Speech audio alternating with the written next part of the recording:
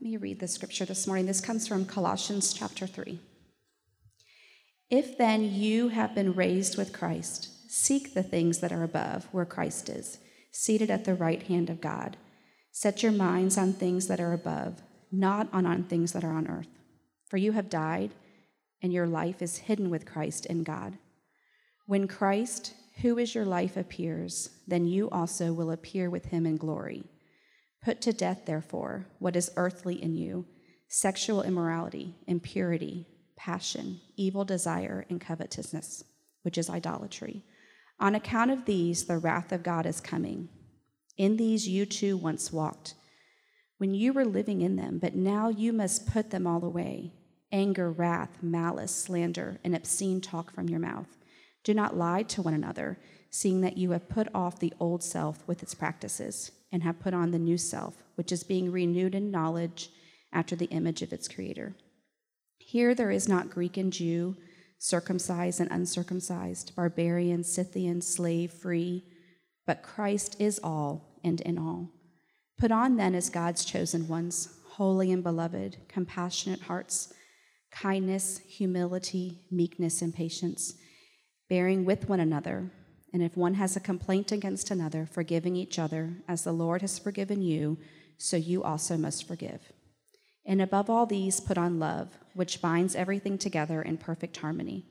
And let the peace of Christ rule in your hearts, to which indeed you were called in one body, and be thankful. Let the word of Christ dwell in you richly, teaching and admonishing one another in all wisdom, singing psalms and hymns and spiritual songs, with thankfulness in your hearts to God. And whatever you do, in word or deed, do everything in the name of the Lord Jesus, giving thanks to God the Father through him. Pray with me. God, we thank you for your word, that it is truth, that there is nothing in that you didn't give us as a gift. God, thank you that as we reflect on your word this morning, that there is a truth that you have for us because your Holy Spirit is moving and is present. God, we thank you for Ryan and his gift of preaching, and pray over him that the words that come out of him today would be the words that your Spirit is leading. God, and pray that we would be faithful listeners, that we would hear what you have for us today. We pray this in Christ's name. Amen. Amen.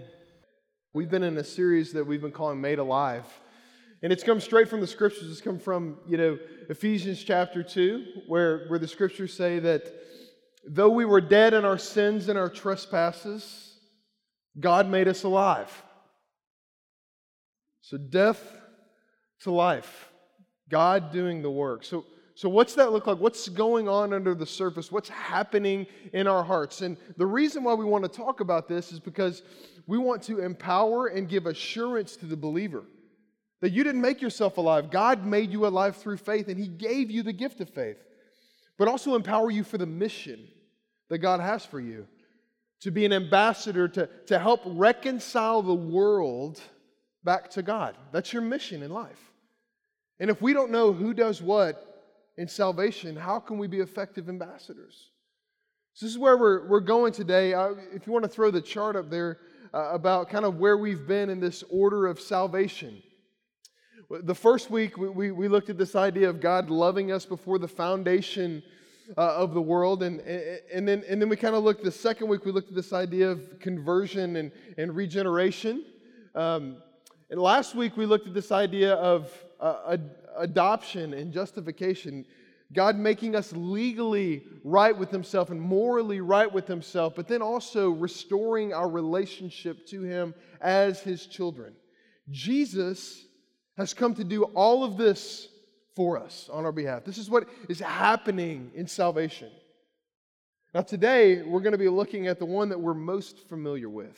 This idea of sanctification and perseverance. And I want to share with you the big idea of where we're going today, and then we'll get into it. The big idea is this: the Holy Spirit carries us to completion by putting sin to death and awakening new life within us. The Holy Spirit carries us to completion by putting sin to death and awakening new life within us. There's a sin and death component, and there's a new life component that God is working into us. So let's dig right in together today. The big picture of sanctification, this is where we're going today.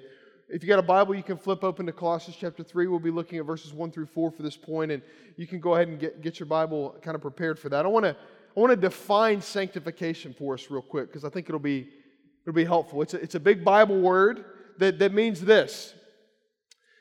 It's the work of God's Spirit where He continues to make us like Jesus as we live in God's family on the pathway to eternity by killing sin and bringing His Spirit to life in us. So let's think about that for a second.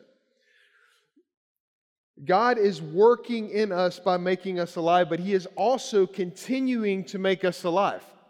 And how He's making us alive is He is making our lives look more like Jesus. So one of the object lessons that the Scriptures give is it's like a potter on a wheel that's being shaped and formed. And God is doing this work in you and I to make us look more like Jesus. Now, there's this constant tension that Christians always face, and it's this. On the one hand, we have to let the Spirit conform us to the image of Jesus. Then on the other hand, we've got to work out our salvation with fear and trembling. Right? I mean, how do those two work together? It's a mystery, right? Because on one hand, God is doing all the work. On the other hand, He's asking us to participate and cooperate with the Holy Spirit as we're being moved along. So we're in good standing with God because He's justified us, He's called us, He's regenerated us, He's adopted us. We're in good standing with God, but He is still carrying us to completion. And this is why today you would say, man, why? You're like my son Roman. We're driving down the road this past week. We got a load of mulch in the back of our truck, and we're driving down the road, and he's like, Daddy. I'm like, what? He's like, Daddy, I don't want to sin anymore. He's 4. I'm like, what? Like, what's going through his mind? But don't we all declare that? I don't want to sin anymore. I want to be more like God. I want to be more like Jesus. And then the next morning we wake up and we say the same thing, right? I don't want to sin anymore. Why do I keep sinning? Paul struggled with it too in Romans chapter 6 and 7. I don't want to sin anymore. So I want to give you 2 pictures from my life that kind of help to describe this tension of sanctification. The first one is this. A couple of our kids were playing baseball a few years ago, and this one particular kid, it was like the coach pitch, right?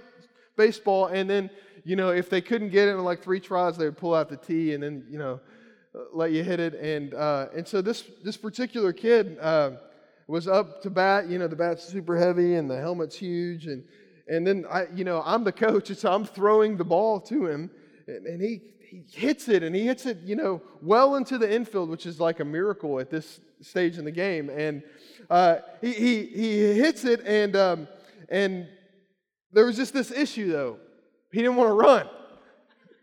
And so I did what any good coach / dad would do, is I went and grabbed him and I drug him to first base. And then I was just like, hey, all right, buddy, like you gotta run now. Okay, you're at first base, I've got you here. There was this emotional thing kind of going on. And then sure enough, the next batter comes up and I'm pitching. And then, at this stage, you've got a parent like at each base and like probably in between too. I mean, there's just parents everywhere on the field. And the next kid hits it. And sure enough, this particular kid did not want to run from first base to second base. And so the base parent did what they saw me do, and they dragged him to second base. And sure enough, one after one, he is drugged all the way around the bases until he gets home. I kid you not. And I share this story with you because that's kind of what it's like to grow in Christ sometimes.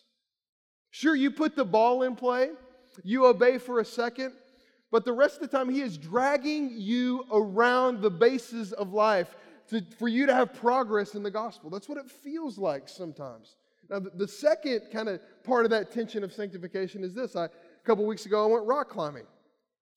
And, we had this honor of having some friends take us out to climb real rocks for the first time. We'd been in the gym and worked around on that. And Megan's way better than me at rock climbing, but I'm okay. And so we're on the real rock, and then, Eli is belaying us at the bottom. We got this harness in, we're belayed in, and, it's kind of anchored at the top, and it's a safety precaution. And for the first probably like 15 or 20 feet, you're like, man, I don't need this harness. Let's just take this thing off and climb it, right? And so you start climbing, and then all of a sudden we each three got up to this one place where, like, you realize, oh no, like, let me down, let me. And so you jam your leg into the hole, and you're bleeding all over the place, and you're like, okay, Eli, like, I'm getting ready to go for it, so make sure you got me this time. And you reach for it, and all of us ended up getting it. But the reality is that even if we would have fallen, He would have held us, we would have came back to the rock, and we would have tried it again. That's the other side of sanctification, is sometimes you feel like, man, I don't even need this rope. I don't even need the empowerment of this harness. I can just do it by myself. Because we work out our salvation with fear and trembling by God's power, sometimes God is pulling us along and pushing us, and other times it feels like we're just kind of free-handing on the rock. That's the tension, church, that we have to manage in sanctification. The thing you have to know is that you're never going to be finished until Jesus returns or you go to be with Him, and that He's called you to keep on pursuing Him. And so there's going to always be this tension like that. Now, there are two extremes that we got to avoid as we think about this idea of sanctification, working out our salvation with fear and trembling. The first one is this: excessive frustration with progress. What do I mean by that? We all want to progress in the Christian journey. I haven't met one Christian that says, yeah, I don't really want to grow, whatever. But if you have an excessive frustration with how well or not you're knocking it out of the park with Jesus, it leads you to kind of some bad places, okay? So God has saved you, He will save you, and He is saving you. Sanctification is like this. You get disappointed sometimes at the progress that you're having, right? You think, man, I wish I was just a little further along. Or you see someone that, like, man, they had their devotion like 7 days in a row, and because they put it on Facebook and you kind of saw it, and you're like, man, I wish I could just get like, maybe like 6 would be awesome. And you kind of beat yourself up. You're like, man, I can't even have a quiet time. How can I follow Jesus?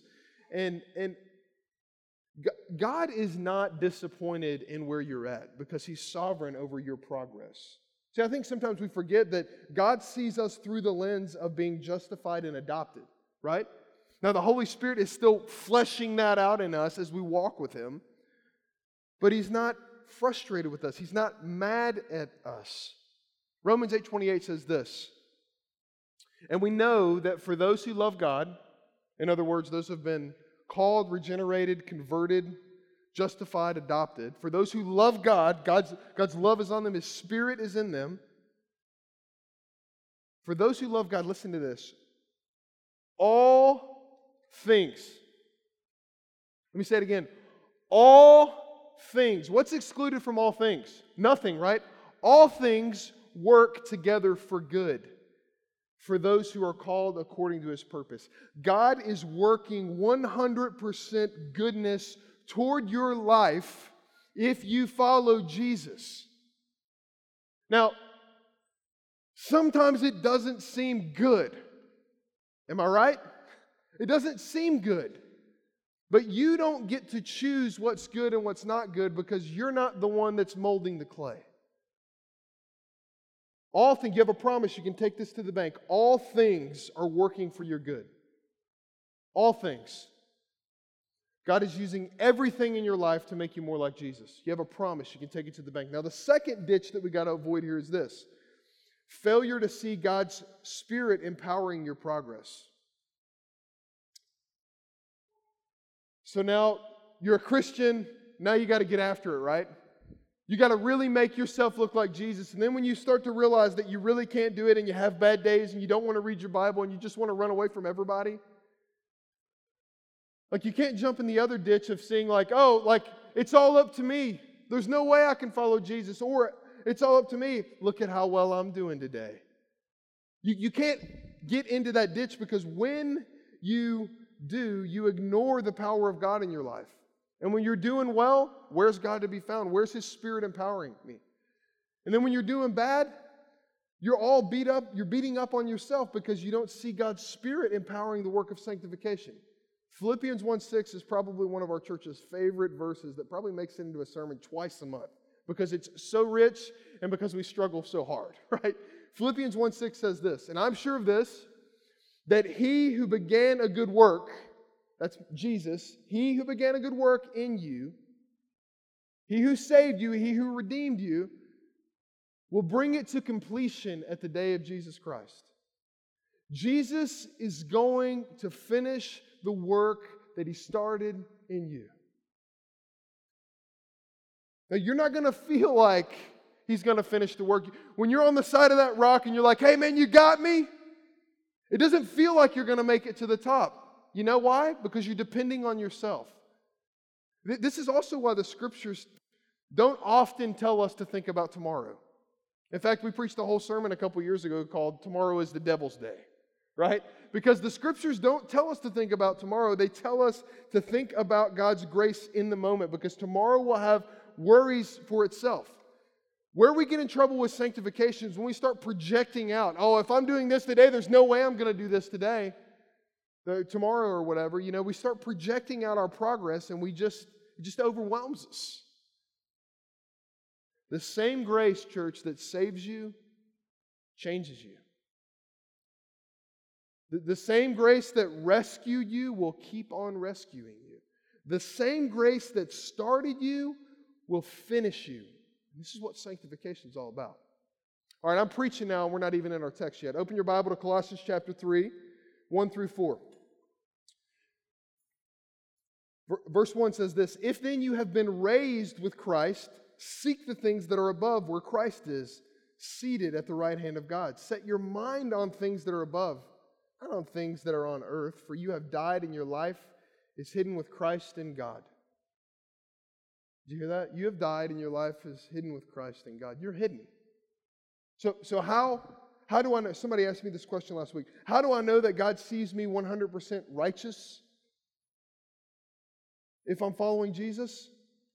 Because you're hidden in Christ. All he sees is Jesus when he sees you. You're not hiding behind fig leaves anymore. You're hidden in Christ. That's what God the Father sees because of the work of Jesus. And when he appears, you will also appear with him in glory. He will finish you. Now, there's this, what you see in this scripture here is that you kind of see what we've talked about already. There's this kind of past tense salvation that we'll call the already. Things that have already taken effect in the believer's life. If you believe in Jesus, if you believe in the resurrection, the scriptures say, then you have been resurrected. If you've been raised with Christ, it's suggesting that it's possible to be raised with Christ by faith in Christ. So you're already lifted high. You're already raised because Jesus is at the right hand of the Father. And he's pleading our case with our Father in heaven. We can live resurrected lives now. But you and I know that not everything about us is resurrected, right? So there's this already sense that you've been saved, called, justified, adopted. And you should seek the life that follows the resurrection. He said, you've got to set your mind on the things of heaven, because the currency of earth does not calculate in heaven.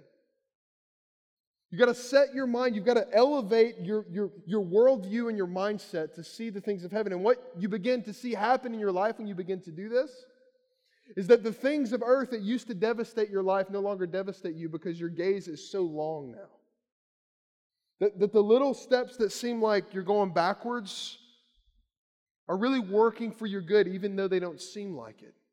So there's this past tense sense of our salvation, the already. Then there's this other not yet sense of our salvation. It's this future tense. He says this in verse 4 here. He says, when Christ, who is your life, appears, he's talking about the second coming of Jesus. When Christ, who is your life, appears, then you will also appear with him in glory. God is putting glory on our lives now because we will once and for all eventually be glorified, meaning we will have new bodies, our spirits will be fully redeemed. There'll be no sickness, there'll be no tears, there'll be no brokenness. Patrick's going to preach on that next week, this idea of being glorified. But that's not where we're at yet either, is it? Where are we at now? We're living in the tension. Theologians would call it this, an inaugurated eschatology. That's a big word, right? What's inaugurated eschatology mean? Well, eschatology is this big $10 word that they teach in seminary to help pay for the price of your tuition. And eschatology means end times. the study of the end times. So there is, and inaugurate, it means the beginning, right? So if you put it together, it's the beginning of the end. Church, if you're a Christian, the beginning of the end of time has already started. God is already doing the work of redemption in you. He's already began it. His kingdom is already here and it's coming. We have very present realities about our future redemption. Even though we're in between the already and the not yet. But by the power of God, here's what happens in our lives. We cooperate with the Holy Spirit in our redemption. There's a piece that we play in the midst of it. So it's not about just passively saying, hey, God, make me more like Jesus. That's a part of it. God, do your work in me, but also empower my mind and my actions and my behaviors to look more like Jesus. You know, by God's grace, what believers find is even though they're not where they want to be, they're not where they used to be, right? That's the gospel. You're not what you want to be. You're not fully like Jesus yet, but you're not what you used to be where you didn't even consider Him.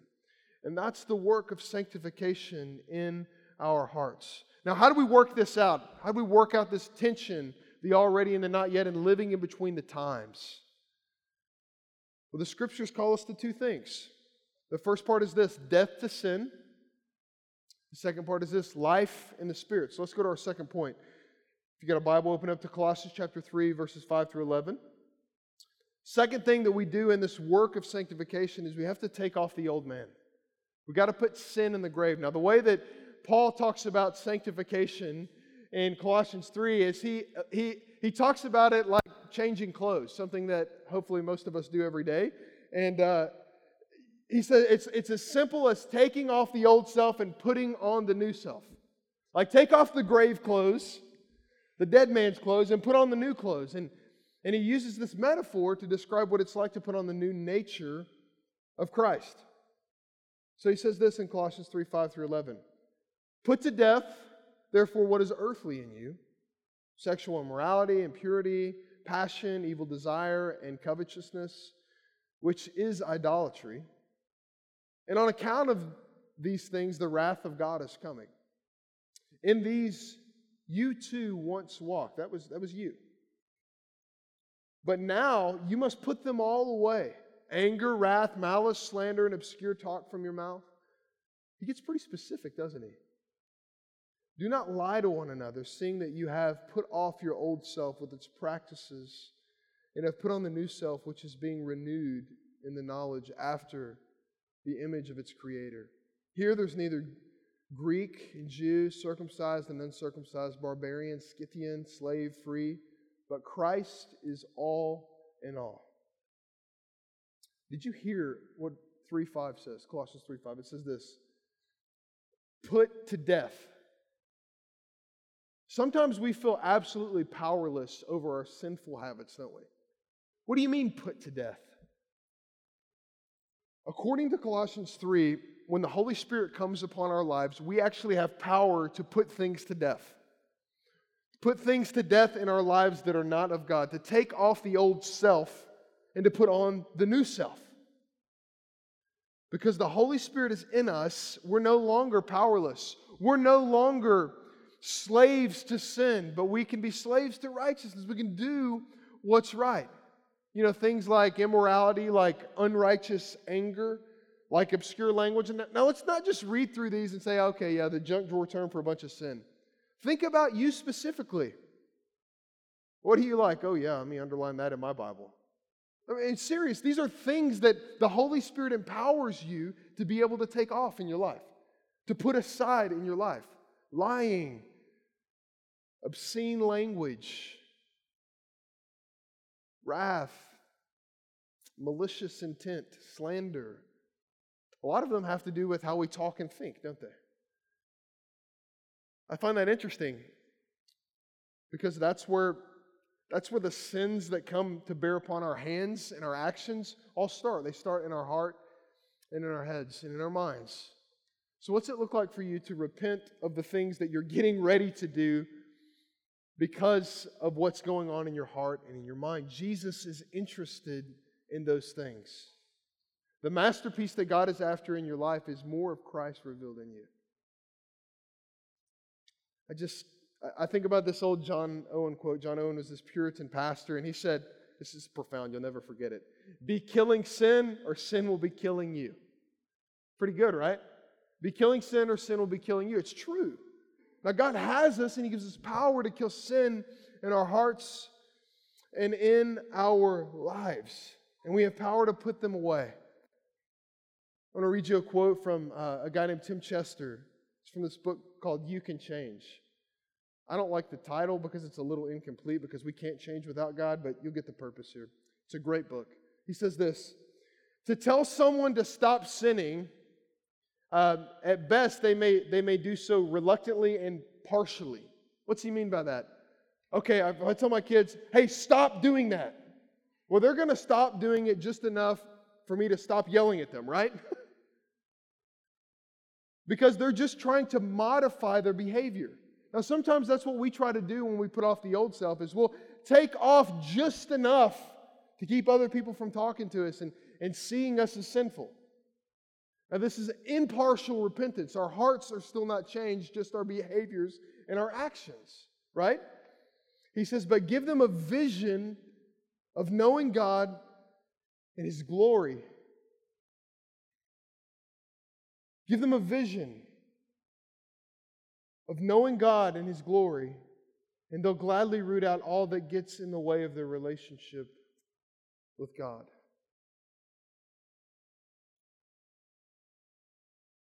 This is what God gives us in Colossians 3. He gives us a vision of the fact that we'll be finished one day. He says, oh, by the way, here's some things you probably need to take off and some things you need to put on. But it's not a to-do list. It's not a to-do list. It's more about giving us a vision of who God is and what He's come to do inside of us, what He's come to give us. He's come to give us new life, and we're only cheating ourselves when we don't grab hold of it. He goes on to say this, but we can never change enough to impress God. Trying to impress God, others or ourselves, puts us at the center of our change project. It makes change all about me looking good. It's done for my glory, and that's what pretty much the definition of sin is. Sin is living for my glory instead of God's. Who's at the center of your change project, church? Who is it? Is it you just enough to get your spouse to stop saying the things that they've noticed about your sinful life? Kids, is it just your parents so that they'll give you the rewards and benefits of being children and the family and going on trips and doing special things? Or is it that you really, really love God? That you really, really want to please Him because He saved you? It changes everything about how you begin to live this sanctified life. Church, can we give one another so much more than, see, look, I'm a better sinner than you? Can we do better than that? Can we stop the contest of, minimizing sin as much as we can? And can we just change the whole thing out and take Jesus instead and just see what He does with our lives? What would that look like? In the Christian accountability that you have, what would it look like to put Jesus at the center instead of sin management at the center? What would it look like in your prayer life to put Jesus and His grace at the center instead of any other kind of sin management program? Listen, it is incredibly painful to let God change you and to walk that road, because there's a lot of times you're going to see things in your life that you wish you'd never seen. There's a lot of times you're going to see things in your kids that you wish you'd never seen and you'd heard. But here's the deal. When Jesus comes to save us, He already knows all that about us. And His Spirit has already begun the work of redemption in us. So let's quit kidding ourselves and be honest. You know what would happen if we began to do that? There would be such a culture of grace at New City Church in Lawrenceville that sinners would come in droves to drink of the living water. What that look like for us?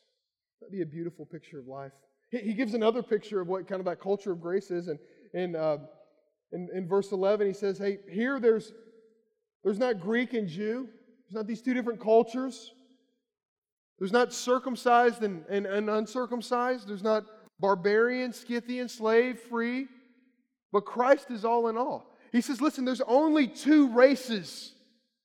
Redeemed and unredeemed. Now, do all of these different types of people, do they have distinctives that mirror the image of God in their lives? Absolutely. And they're to be considered. But the thing that matters is, are you redeemed or are you unredeemed? And culturally speaking, am I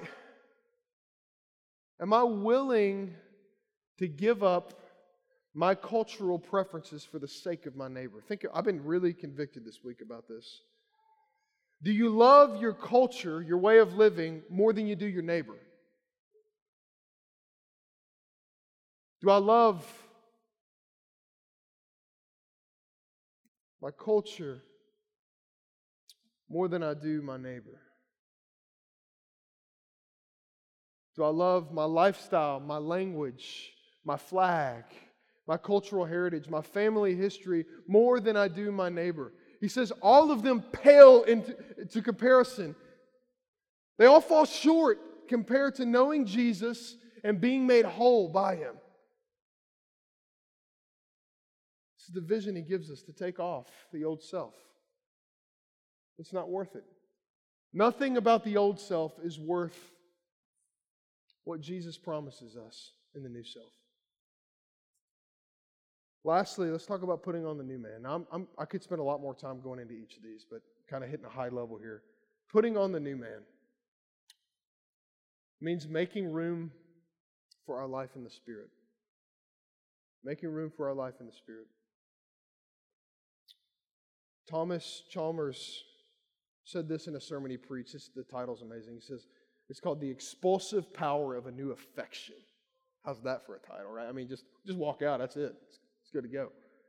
In the expulsive power of a new affection, say it 10 times, it's fun. He says this: seldom do any of our habits or flaws disappear by a process of extinction through reasoning. So what he's saying is, like, hey, it's not going to last if you're just trying to cut things out of your life to look better. Your life is not really going to change if you're just managing sin. You're just putting filters on everything in your life, trying to kind of box yourself in to look better. You're not going to change. He says, what cannot be destroyed must be dispossessed. The one way to dispossess the heart of an old affection is by the expulsive power of a new one. Church, to put on the new man is to fill the emptiness in your life that used to be filled with the old self with the new self in Jesus. Jesus didn't just come to save your soul and your heart in your Sunday mornings, church. He came to save everything about you, everything about our culture, to redeem all things to Himself, as Colossians says. He came to save it all. But we box it in and we say, okay, I'm going to give you this, I'm going to give you that, but not this and not that. And we don't say it, we don't express that, but by the way that we live, that's the story that we're telling. Jesus came to dispossess the idols in your heart and to give you such a better object of your affection.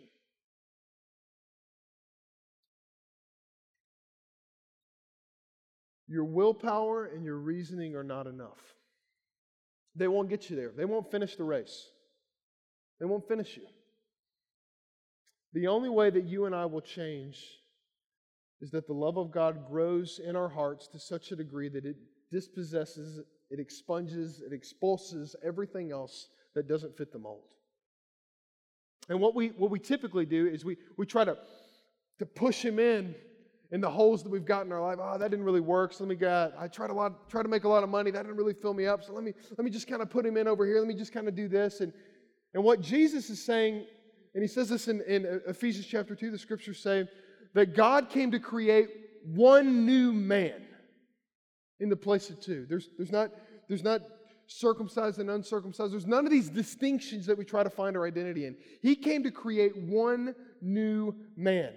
And how does He create one new man? He gives us a better affection. He gives us a better object of our affection, the perfect and risen Lord Jesus Christ. And He sent His Spirit to come and mold us into the likeness and image of Jesus. And He's working tirelessly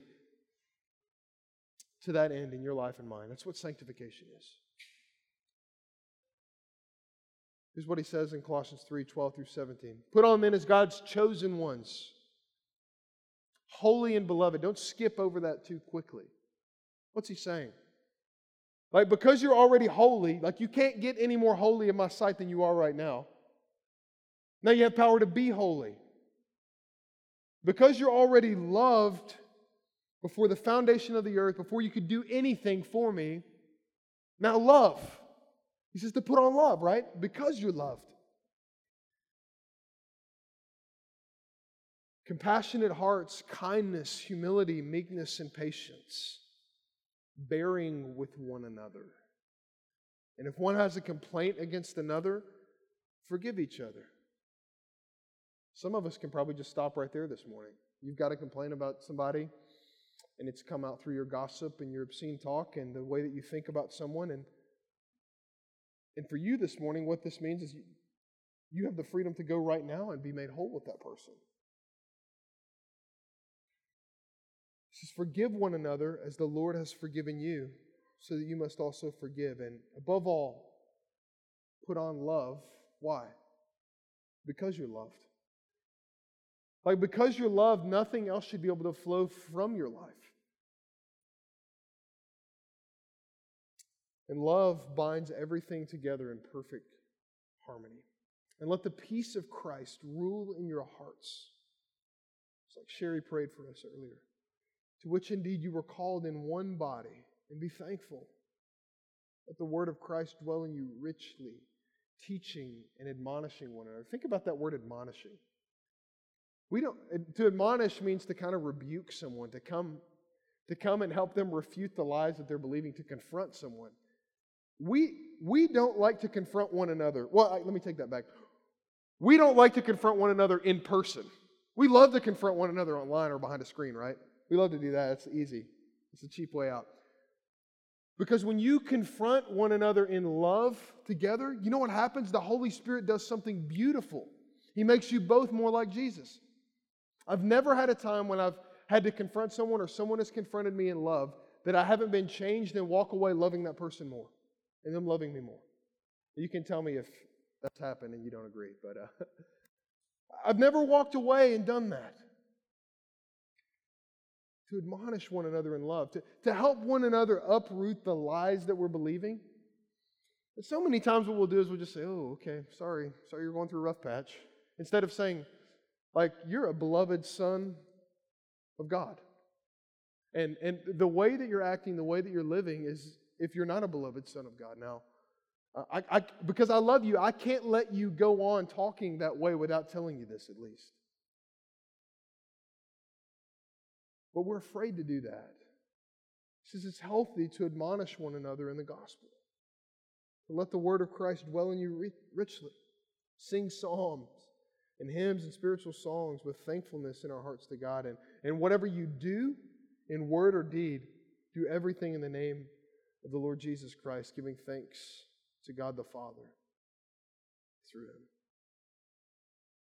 So not only does the Holy Spirit give us power to take things out of our life, but rather to also put things back into our life, to put on the clean clothes. The drawer, in other words, the drawer is full of clean clothes to be put on, church. The drawer is full of righteousness for you to wear. The question is, will you put them on and take off the old dirty rags? Because that's the power the Holy Spirit gives us. You kind of see a theme here. There's this kind of B component of, hey, here's who you are. You're holy and beloved. You can't change this. This is who you are. You can't lose this. And then there's this have component. Because of who you are, here's what you have. You have this drawer full of clothes of compassion and kindness and humility, because the war is over. You don't have to keep fighting for something that's already yours. You don't have to be right because you've already been made right. You don't have to withhold forgiveness because you've already been forgiven. The drawer is full. Put on the clothes. And then there's this do component. Whatever you do it in the name of Jesus. And if you can look at your life and say, hey, whatever I do today, I'm going to do in the name of Jesus, you're going to be wearing those clothes, I can tell you that. So what's this going to take? We'll land the plane here. What's this going to take for us to do this? Church, this is going to require tremendous humility on our part. We have to lay down our own glory, our own pride, our own way, and acknowledge the fact that we can't do this without the Holy Spirit. And acknowledge the fact that none of us are better than anyone else.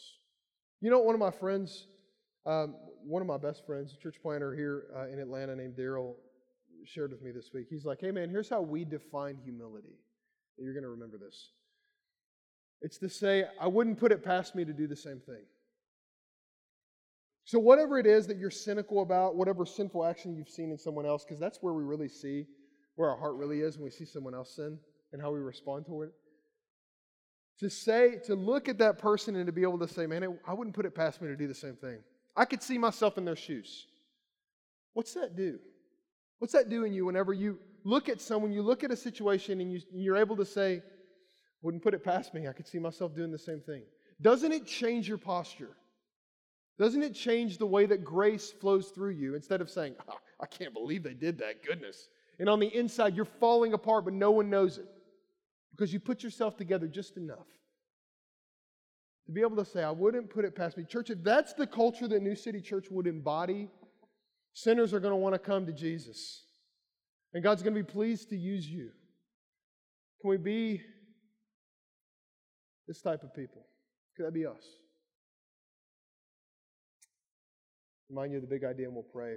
The Holy Spirit carries us to completion by putting sin to death and awakening new life in us. Let's pray. Father, we come to you today and we say that we struggle under your hand. We struggle to believe that you are working good in us. We struggle to believe that your Spirit is always with us. We struggle to believe that your plan is good. And we struggle to think that you're good sometimes, if we're honest. Father, may our eyes not deceive us this morning as we think about our lives and our situations. God, would you take away the blinders in the sense that we think that we should be further along than we are? That we think that we're better than others because we're not? And would you show us who we are in you? Would you give us a vision of the glory of God embodying our lives? That would enable us to be tremendously gracious among sinners like Jesus was. And to be tremendously confident as we think about the love with which you have loved us as sin in Jesus. God, meet us this morning. It's in Jesus' name we pray. Amen.